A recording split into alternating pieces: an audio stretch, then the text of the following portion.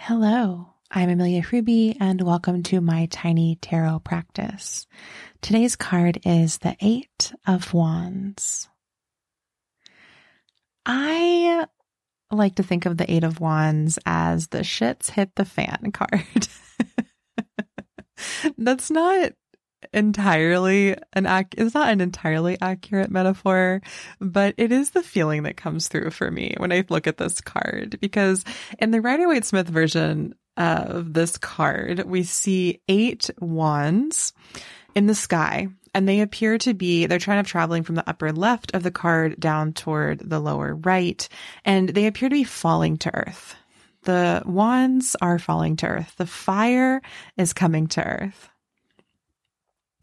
And so, often in the metaphor, when we say like shit's hit the fan, we mean like some sort of human error or something has happened and just like gone up and like shit, it's all going to come back down. This is perhaps the moment where like it's hit the fan and it's spraying everywhere and it's coming back down. I need to stop with this metaphor. My apologies. But really, I see this card as a reminder that we have to wait and see.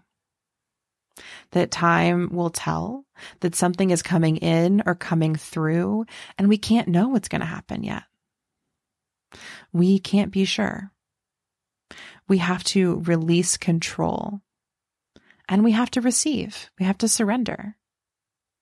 If we think about this card in terms of someone's creative practice, since the wands, as I've said many times, in exploring them are about their creative fire or force, this is the moment where we're just waiting for the idea to descend, or perhaps something is really striking you and you're not sure how it's going to work out. You can't be sure. You can't control it. That creative inspiration, that impulse, that download is not within your control.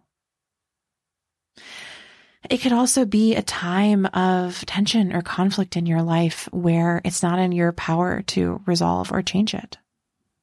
And you just have to wait and see.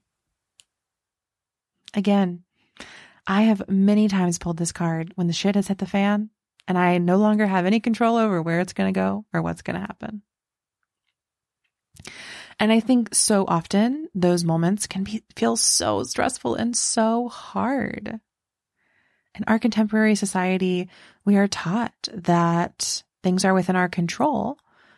And part of the reason that we're taught that is because we are blamed if things do not go the way they are quote unquote, supposed to or should.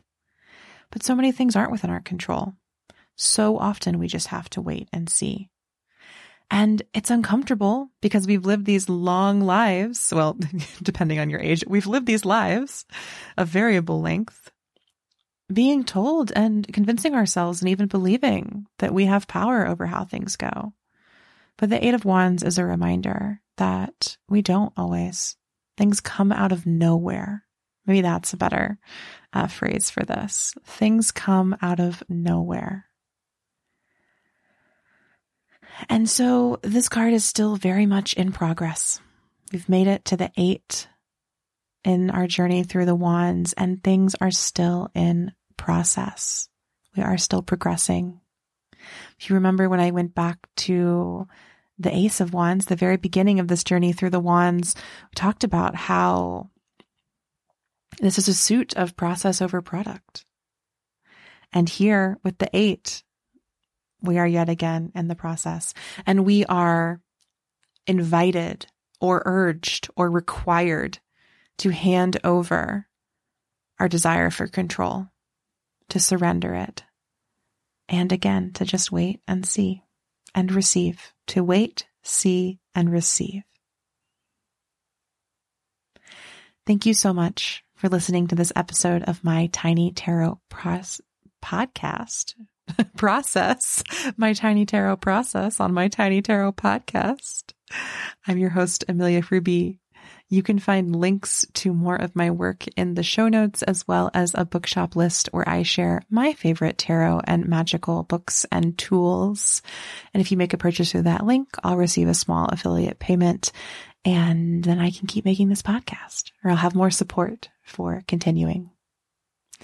I hope that you have a wonderful day. I hope that if shit is hitting the fan in your life, you are able to, for at least a second, surrender and channel the energy of the Eight of Wands.